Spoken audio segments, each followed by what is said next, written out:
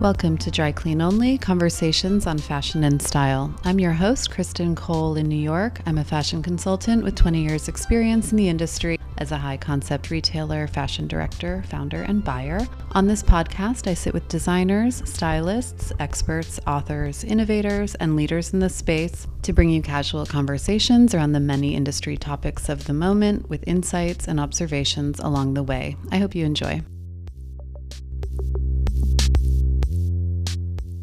Okay, so today we have episode number 27, where I have the pleasure of speaking with Sander Locke, the creative director of Sis Marjan, a New York-based luxury brand that developed quite the fashion and art world following, responsible for some of the most sublimely beautiful collections to have come out of New York between its founding in 2016 to 2020, when the brand sadly shut its doors during peak pandemic times. Today, Sander and I catch up at Broadway Gallery in Tribeca on everything he's been up to since that time, including the release last month of his gorgeous new book, The Colors of Sis Marjan, published by Rizzoli, out now. My copy is littered with post-its of color and style inspo. Before we jump into the interview, it's early December 2020, deep winter here in New York. I'm already itching for some sunshine. Everyone's talking about obsessing over White Lotus, of course. Thank God for that show. I hope there's 1,000 more seasons, all with Jennifer Coolidge.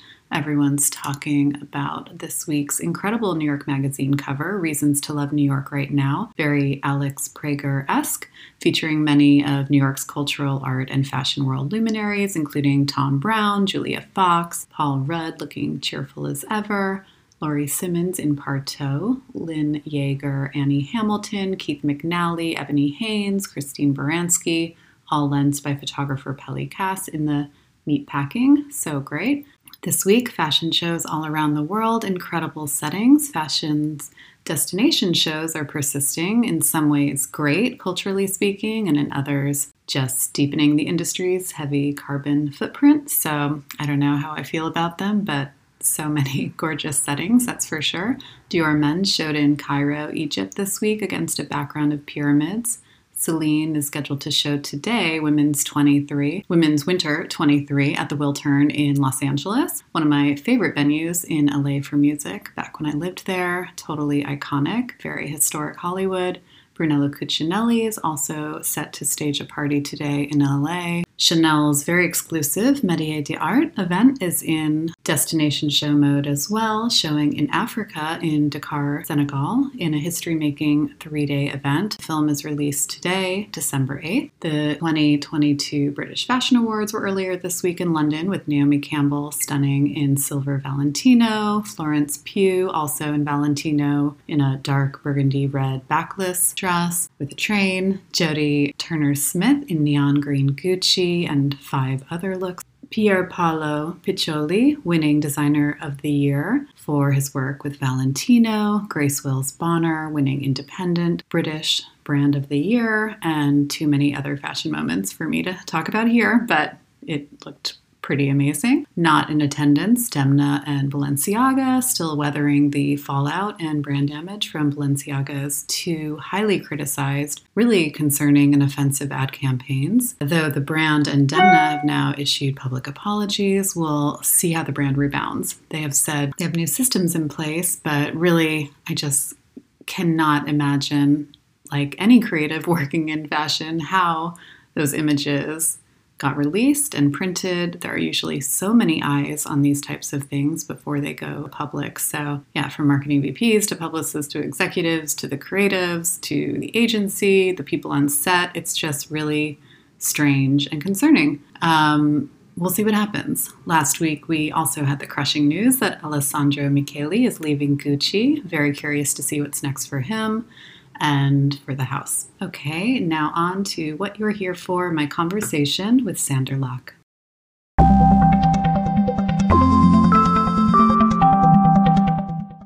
So anyways, Sander, I'm so happy to have you on the pod today. Thank you. I'm so happy to be here. Yeah, thank you for having me. Thank you for coming. So we have not seen each other definitely since before the pandemic. Mm-hmm. So I'm just so curious, what have you been up to? Where have you been living? What's been going on these past couple years? So after we closed the company, let's say September 2020, I took a long break. It was the middle of the pandemic, and it was the right time for me to step back and, take a break. My partner and I, we lived in LA for almost a year. That's what I heard, that you were in LA. Yeah, he's in the film industry, so he was filming in LA for a while. So it was the perfect time to just be like, you know what, let's just pack up our stuff and go somewhere else and sit in the sun. LA is a nice place to be. Exactly. While the world is on fire, I think LA is a pretty good place to just kind of relax and chill out. Ride it out. Yeah, exactly. Ride it out a bit. Yeah, totally. That's kind of what I did the first year. And then I did a collaboration with Maharam, which is a furniture upholstery. The fabric. So that was really fun to do. It was a completely different world. Yeah. Different timeline. Like all of a sudden I was dealing with we'll try to get the lab dips in time, but it could be a few weeks or we might release it like next month or 2 months after that, and then once it's in stores, it will be in stores forever and ever for as long as there's a demand, which is a completely different thing from fashion, which is so much about this short seasonality, and this has nothing to do with that. So that was kind of like an eye-opening little side project. Yeah. Plus and then I started working on the book. Something that is so much more lasting, which is kind of fun. Yeah, that's cool. Yeah, and it's also really interesting to do something creatively that then is going to live for a long time. Exactly. Like I'm so used to create something that lives for a very short time. Yeah.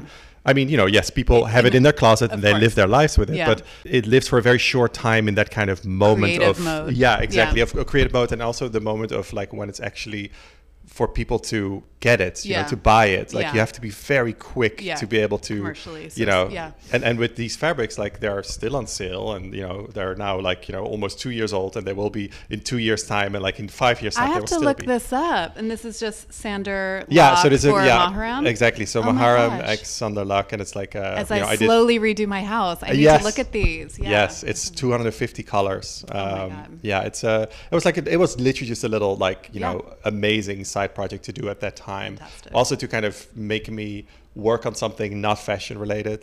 To be honest, for a year I couldn't look at anything. I couldn't really, I didn't buy anything. I didn't look at anyone. I didn't read anything. I was just so not in that mode. Which is a new thing because I've never in my life not 100% loved and been obsessed with what I do. So it's kind of like a real reset. Which is great. It is great. Honestly great. It's hard to do, and it's just, I feel like 2020 was that for a number of people. There's this book that I talk about all the time, I'll probably edit this out, by Jenny Odell, called Inhabiting the Negative Space. I don't know if you've ever read it. It's so great. It's actually like a speech that she gave, but it's all about what happens in that quiet time for a creative, and it's really, it made me view downtime in a whole new way, which is kind of cool. And also I think quiet time is not something that we were allowed, or it's not even you can't do it because you're so busy. It's also you feel bad about taking time off when you're in that rat race of fashion, which is really exhilarating as well, and it's very exciting to be go next. But before Six Marjan, I worked for almost 10 years behind the scenes for other brands, and then doing Six Marjan for 5 years. You kind of really have had this full length of time where there has never been a break, and it's not about even now I'm trying to almost justify it. It's it's not that I wanted to take a break, or I love what I do, but it's again I'm kind of sort of almost justifying not having taken a break, and it's kind of really unhealthy. Exactly, it's really unhealthy, and I really realized that as well. I think we all got so obsessed with being hyper productive, exactly, and then so many people did, and it's it's kind of unhealthy. From so many different, not only just for yourself as a human being, but also for all of the stuff that we're putting out, and do we really need to buy everything that is available, and do we really need to put out so much stuff? And it's a real manic phase I feel like we were in, and now maybe we're hopefully getting to some other. I don't know. We'll see. I mean, yeah, let's see. Jury's out on that. Well, Yeah. I love what you're wearing today. I love Thank that you're you. wearing baby blue. And do you Yes. still wear a lot of Sis Marjan? I have my periods of Yeah. when I wear it. There are certain items that I don't wear anymore because there were certain things that I really wore as a, when you are the creative director of a brand, you have to represent your brand. And I always wore it because I loved it and I always Yeah. made stuff for myself. Yeah. But there's also a part of that where that really is, it's like complicated for me to wear certain things because I feel like that chapter is done and I feel like I'm that person because I Yeah. am still 100%, that same person. Yeah. But, if we would have continued Sis Marjan, I would have also moved in a certain direction and I Yeah. would have probably changed some of the things of how things looked and how I would look. So I feel like I'm in that stage myself as well. So I wear things that I love. Yeah. There's certain things that I love that I don't wear anymore. Yeah. And it's also, I haven't bought like much since the pandemic. So I also have to just go through my closet and, Totally. 90% of it is Sis Marjan. So I also just sometimes I'm just like, well, I don't have that much else. So Exactly. I'm just going to wear it. Yeah. No, it's so good. And it's honestly, as a, buyer, fashion director, whatever, sometimes I would buy lines for a certain client. Sometimes I would buy it for a certain location. Like, Dusan is great in Napa or whatever, Brandon Maxwell works in Dallas. You have these things that you buy. Sis Marjan was definitely something I bought for myself. I just that's loved nice. it so much. And I have so much in my closet. I've gotten rid of so much color because I went through like a little bit of a black phase. But I still have all of my Sis Marjan. And it really is one of those kind of like, Dries or Prada, like a very continuous conversation where it all, like I could wear all Sis Marjan. Like going through this book, I was like, oh my God, this is devastating. I want all of this and like regretting the pieces I didn't buy for myself personally. But it's so good. And it's just such a clear vision. When did you, well, first of all, for the audience, I'm talking about his new book, which is The Colors of Sis Marjan by Sander Locke, which is coming out by Rizzoli in November. So exciting, such a gorgeous book dedicated to color and the collection. How did Sis Marjan, the label, come about? Well, I was living and working in Antwerp at the time, and I was at that stage where I had been there for almost 5 years, and I had worked before Antwerp. I worked in Paris, and I worked in New York, and I worked in London, and so I've had all of these experiences of working for different brands, completely different types of brands, and I really felt that I was at that point where I wanted to see what else is out there, and not just what other because once you get to a certain stage of a certain job position, it's quite hard, to find something that is very different because, if you are a designer for house A, B, or C, like the job is roughly the same. The product is different and the type of environment is different, but you're kind of doing the same thing. Yeah. So I felt like, after that many years in Antwerp, I really felt like I wanted to kind of see how I can move away from that and what else I could do. And obviously everyone, not every designer's dream, but many designers' dream is to have their own label, which is something that's very complicated to do. So when I was sort of putting the feelers out there at the time, so this was 2014? Yeah, 2014. I got a lot of like job offers and interviews for the same type of jobs that I was doing at Dries Van Noten, but then at a different company, which I felt like, yes, it's great and it's a different company, but is it really a next move? And then I got reached out by someone to do something in New York, which was a bit of an unusual situation. So it was a company that existed that was kind of at the end of its story, and they wanted to sort of revive it. And I spoke with people, and then we kind of understood that we could revive it, but we can also create something new.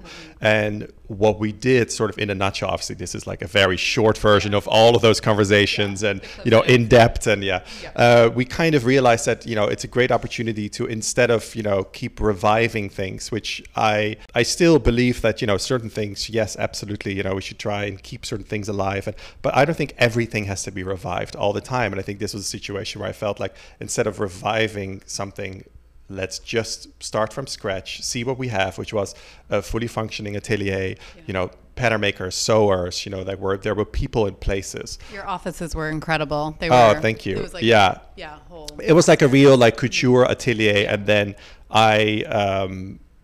we saw like, you know, Joey Laurenti, my CEO, and I, and Nancy, the investor, we kind of like looked at it. We were like, you know, if we start something new, let's really use what we have, you know, add to it what we need, and kind of really, it's almost like you are building a house, you know, on the foundation that is already there. Yeah. So it's not like you have to completely redo the foundation and start digging, and like the foundation was there.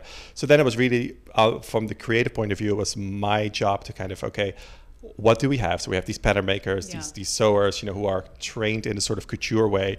I'm not a couture designer. Like my background is actually in menswear. So, you know, women's wear is something I sort of accidentally sort of happened to fall into. So for me, it was really... Which was incredible, by the way. Thank you. I loved your menswear and the more, I guess, you know, unisex styles, of course. But yeah, the women's wear was gorgeous. Oh, thank you. Yeah, it was a real... I think why I loved doing women's wear is because I wasn't as trained in it as menswear. Menswear comes so natural to me that I can always do it with my eyes closed. So sometimes you can get a little bit lazy with it as well. And women's wear sort of had this tension of like, okay, wait, think about this, which I think made it sometimes better, you know. Yeah, totally. But anyway, so we really, you know, I really tried to build the brand, which then after 6 months of trying to figure out how to name it, we called it Sis Marjan, and I built what Sis Marjan became on what the ingredients were, what were there. So Sis Marjan is unique to that situation. That's why it isn't my name, because I also felt that this is a kind of setup that, you know, it's really specific.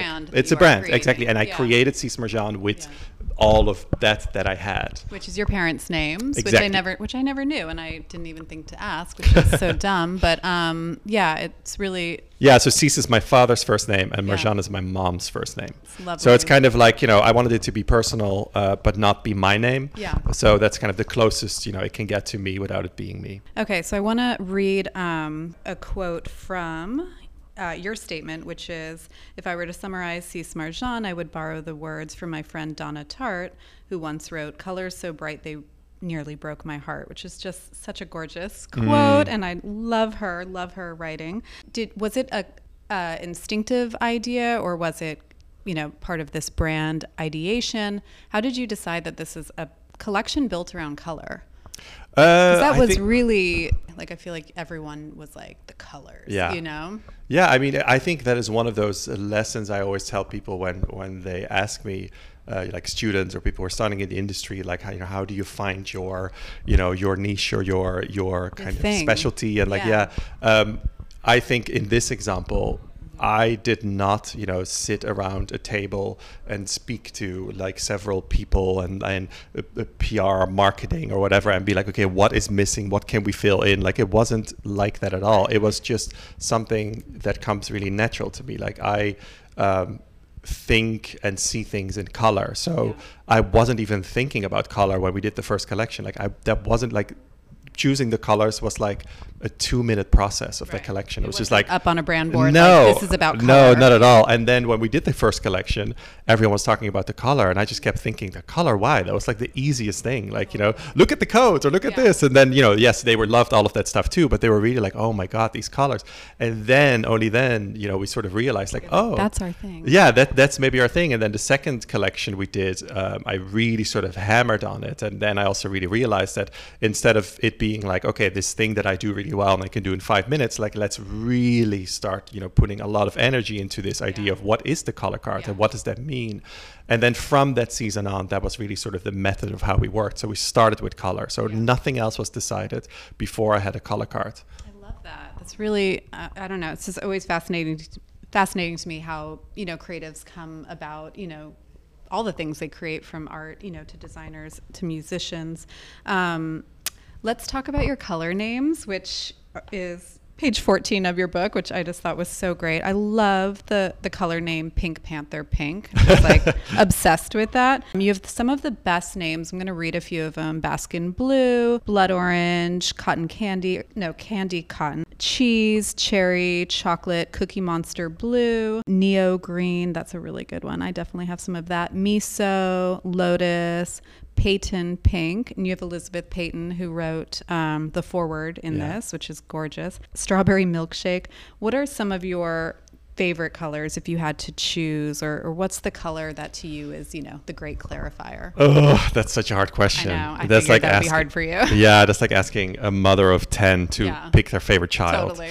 I mean, I have phases. I have like what you were saying earlier, like you go through a phase where you want to wear black and then you want to wear pink and you wear green, and and I think I have that. My phases are a little bit more short-lived, so I'm like just extremely obsessed with a certain color and that's all I can see, and then I kind of, cheat on that color with another color, and I just, I'm like just not. I'm just like whoring myself through the color cards, and I'm just like sleeping with all of them. And I have my moments. So there are certain colors that are easier, certain colors that are complicated, but I think it also depends on easy from what point of view, like easy to wear or easy to live in, easy to have as your couch, easy as a lipstick, or like there's so many different. Everything has a color. Different ways to live with color. Yeah, and I think I don't see color in that way. Of course, when we were working on the collection, then we would really zoom in on a color and be like, okay, what skin tones would work with this, and will it alienate something, or can we do this in a natural fabric? Per season, and exactly, this picture that happens to be next to what I'm reading is that picture from that show you did where you had all the confetti fly out. It was so beautiful. Oh my gosh, I love that show. That was the one before last. That was gorgeous. Where was that? That was somewhere downtown. I don't remember. Yeah, it was at the courthouse. Yeah, we always had really special locations. All of the locations we did, except for maybe one or two, there were locations that have never been a show in it, and like we always really did a lot of very historic. But then you'd have like this really loud like rave music going on. So it was really nice. I mean, I definitely when I would think of Sis Marjan, of course would think about color, but I would also think about all of these like textures and like the iridescent fabrics and the glittery and the are these colors to you like iridescent? Yes. I mean, color, texture, sometimes like hologram pieces. You have those hologram pieces, the reflective pieces. We had some like really high gloss, high glitter. I think a surface can dull or enhance a color. So I don't think the surface is necessarily a color, but it's a tool to make a color do something. So what I always love doing is creating lab dips, which is basically little swatches that the factory will send back of the fabric that you're choosing in the colors that you have. So great. Yeah. So what I love doing is like having, our color card of, let's say, 20 colors, and I would have like, 40 different fabrics, and they would make these little swatches in all of these colors. And there were so many times when a certain fabric in a certain color would just create such an intensity that I would never have guessed, because fabric is a material, it's surface, it's it absorbs, it reflects, it's there's so many different things, and a color is the ingredient you sort of put with it. So there's a lot of mixes that happen. So if you're asking me, is iridescent or is glitter a color? I don't think they are a color, but they are an enhancer of color, or something that makes a color dull, or something that makes a color pop, or there's so many different things that can happen. And adds like a whole other mood or and attitude dimension to it. I mean, I have a number of like your like glittery kind of sweaters and stuff, and they're just like it's a whole vibe. I mean, I'm also like what is that bird called? Peacock? No, not a peacock. No. I'm not a peacock at all. It's the other one, a magpie. I'm a magpie. You like glittery, I love a shiny, sparkling thing. Yes. I always have. I just get really like excited by it. No, it's so good. And I love the photography in your book. So, I mean, the book really is such eye candy. It's so beautiful. I can see a lot of, art references in here. You have Elizabeth Peyton, you have Marlene Dumas, you have Sarah, how do you pronounce her name? Zay, yeah. Sarah Zay. Yeah, so great. Julia Murray too. Yeah, Julia Murray too. And you have an interview with Sheila Hicks in here. Yes, and Rem Koolhaas and Isabella Rossellini. And I mean, the list goes on and on. Like there's Alice Neal work. There's like, when people ask me sometimes like, oh, like it must have been, so great to do the book. And I always say like, yes, it was an absolute joy and pleasure to do it. But it was also so much work. It was like a year of just like every single day, like sifting chasing, through so many, emailing, like getting rights, getting this, getting that. Like it's like it's such a complicated thing. And it was just me and the, you know, and Rizzoli sort of like giving me deadlines, you know, but it was one of the most gratifying things I've ever done. Yeah. You know, it's also a really nice way to close that chapter, you know, and I'm sure you are on to many amazing things, which we'll get to. But, you know, I just think how nice to have that whole beautiful experience in this book. I mean, that was also really the reason why it exists. Like, you know, when we closed the company and I was in LA, and like after like 9 months or something, I was like, you know, my sort of like fashion, like, you know, energy sort of came back, and I was like, okay, I'm ready. I can move on. I'm ready. I started sort of, you know, reaching out and be like, okay, I'm ready to do something. And, you know, I got some interviews and some offers and things, and everything felt not right. Everything felt sort of, it was kind of like dating after a divorce. And I'm just like, okay, I'm dating, but I'm like, something isn't right. And it wasn't the things that were coming at me. It was that I didn't actually close it. I didn't close that chapter. Well, they always say it takes like half the time of the relationship or whatever. And, you know, like this is a 5-year brand. It takes a minute. Yeah. And that's exactly why I really felt, you know, at that point, like, okay, I cannot move on from this until I close it. And a book is for me the most, you know, perfect way to close this chapter. So when I had when I had the book in my hands, like a few weeks ago, the first copy, the first actual copy, from that moment on, I really felt like, oh, okay, I'm so proud of all the work we did, and I'm so happy that, you know, that was there.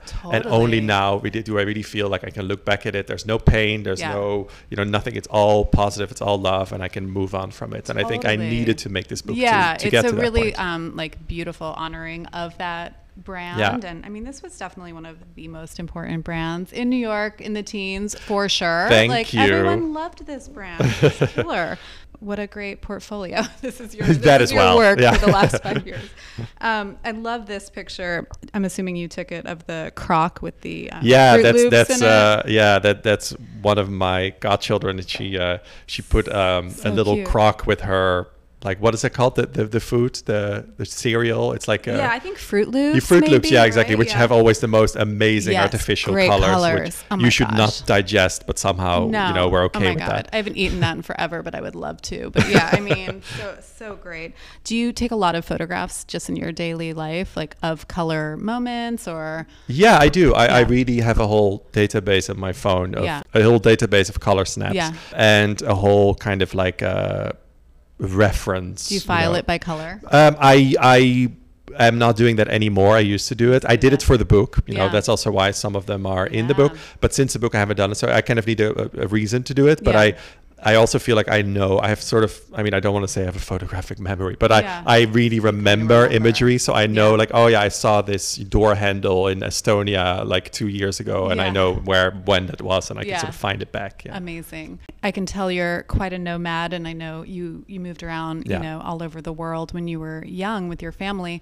What city feels like home to you? That's hard. That's a hard question. You know, I was born in Brunei. I lived in Malaysia as a kid, in Africa and Scotland and Holland. I'm Dutch originally. I lived in Belgium, France, England, America. Like it's a complicated question because my home is kind of where my things are, where my books are, you know, where my clothes are, where I have a house upstate, so that is home. You know, it's not always. I think the question of what is home is a complicated question for me personally. I feel at home where my things are, but I also kind of, my dad was a real nomad in that sense, and he really traveled all around the world for his job, and that's where he was happiest. And I sometimes have a little bit of that trait too. So when I get stuck somewhere, I get a little like, you know, like jittery and I mean, right now, it's a complicated time to live in America. Let's be honest. It's an awful time. It's a very hard time. Constantly upset that I have no dual citizenship anywhere else. I'm so stuck here. I know. I'm sorry. I'm sorry for you. I'm really lucky in that sense that I have, you know, a European passport, and you know, but I also don't want to just cop out and be like, you know what, now it's not giving me what I need. Like leave. No. But it is a very complicated, it's a very scary complicated time. Yeah, and you know, I kind of have to figure out what to do with that. You know, I have always lived my life according to my career. Like my career dictated where I was living, who I was dating, where I was going, what I was doing, what I was seeing. Like, you know, it was just like it dictated really my life because it put me somewhere, you know, like because I never was limited by anything. So all of a sudden I would find myself in Antwerp and then in Paris and then in New York. And, you know, so I've never really had to kind of choose that myself. And I'm now in this stage where I have an open kind ofness to it. So I can kind of choose these things and then you start questioning it, you know, like it would be easier to just be like, okay, I'm just going to go there for that reason. Totally. When you deliberately have to kind of choose as opposed to just be brought along. Yeah. What cities have you enjoyed living in the most? Like New York, LA, Paris. I mean, I loved LA, I have to say. LA's fun. Yeah, I mean, it gets a bad rap, but there's some things about it that are pretty dreamy. Yeah, I mean, it's a horrible city and it's horrible, but so many different reasons. And I mean, oh my God, the people sometimes and the things and the priorities and it's all fucked up. But oh my God, people are insane. But you know, I kind of like that friction as well. Like, you know, like I got so excited that the first time I went to Las Vegas, for example, and I was just like, it was so artificial and it was so weird and so foreign to me. And I was just like, oh my God, this is like heaven.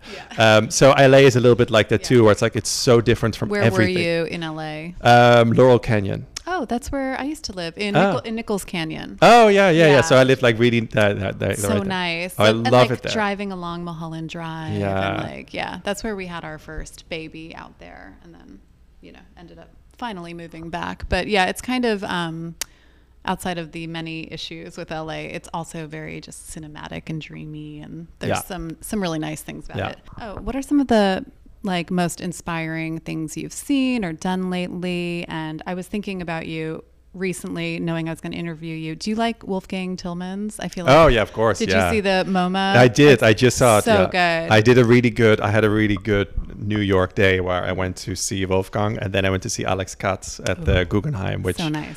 I mean, both of them are like such like iconic. Amazing. Yeah. Any tried and true color combinations? Like for me, when I went through my black phase, it was so easy to get dressed in the morning. And that was partially, you know, I couldn't think about fashion, kind of same thing. I needed like a little moment away from it.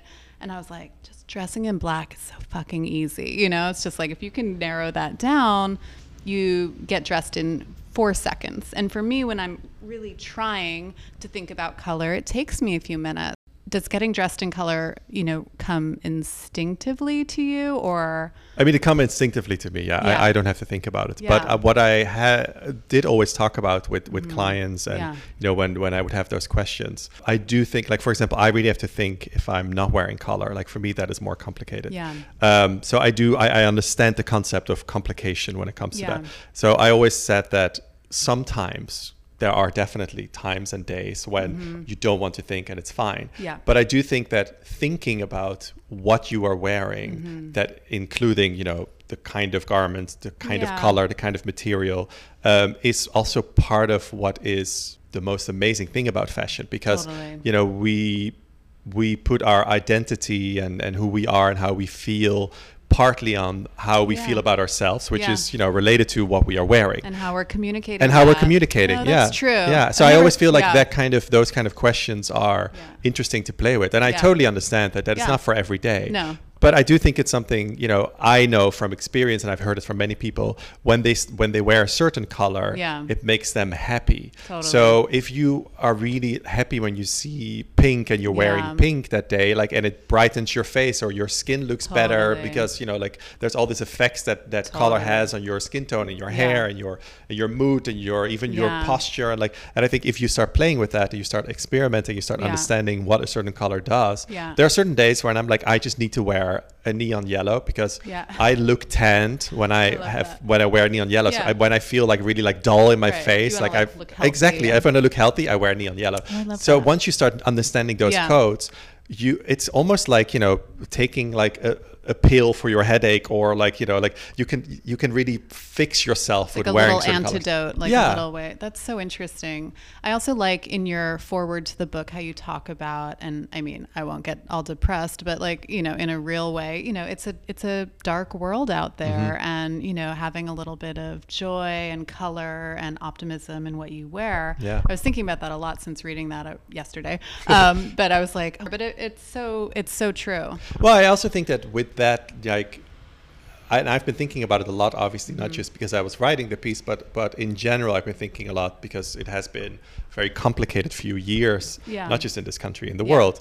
And, you know, sometimes you question, or I questioned, you know, what my purpose is or what I'm doing, and why is it important. And, you know, and one of the things that I really discovered, especially in sort of the darkest periods of the pandemic, and, you know, where we have all lost so much. And in my case, you know, like my life changed, you know, from one day to the next, such an extreme way, like many other people, of course, but I can only speak for my own experience.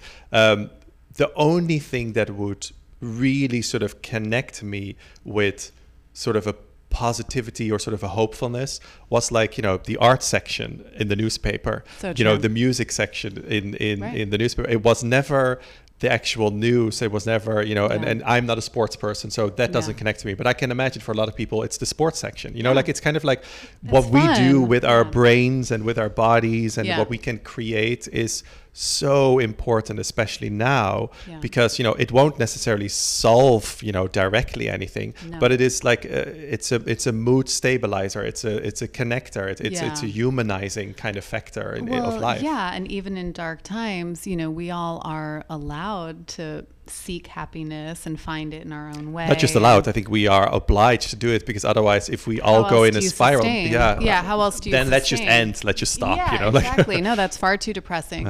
I think Veronique, who I know you know, Veronique Hyland, who I just had on the pod, she made a really good point in her very smart book about how fashion is, you know, it's like fashion always is like the cultural, like, kid brother. It always gets like picked on, kind of, and it's like, you know, it's like no one says, how are you making, you know, an opera in a time of war, or no one ever says, or why do you go to a sports game in a time of war, like it's all the same but thing. Then people are like, oh, you went to a fashion show, exactly. You know, and you're like, oh my god. But it is kind of interesting how it does, you know, a lot of reasons, but how it gets picked on a little more than other cultural moments that we have that we enjoy. Yeah, and of course, you know, I do understand that there are certain parts of the industry, you know, and they have sort of gone a little bit in overdrive that are ridiculous. Like they are just too stupid fast for words. Fashion, obviously. I mean, there's so many things. There's so many things. So I think, you know, when you start focusing on that, yes, but you know, you can do that with any industry and creative industry. Like you can really start questioning a lot of things. Yeah. And I do think fashion has a bad rap in that case. But there are also, I have to say, there are some parts that we should ridicule, and it's like, it's okay to ridicule some parts of what 100%. We do, because there are some things where I'm like, really, is this how we're, you know, really out of touch and out of touch with this world. All right. So one last question, and you can answer with whatever level of honesty that you choose. What's next for you? I'm so curious if you're going to stay in the industry, do something entirely different. I mean, I cannot say that much, but I have found sort of my love again for fashion, and I've sort of, you know, with the book and through the book, have really sort of seen that I want to get back in. Where and before you're super talented, and you need to be working in fashion. That's just my opinion. But yeah, that's all I can say. So let's see where it takes me and where it goes. So exciting. All right. Well, thank you so much for coming on the pod. Thank you.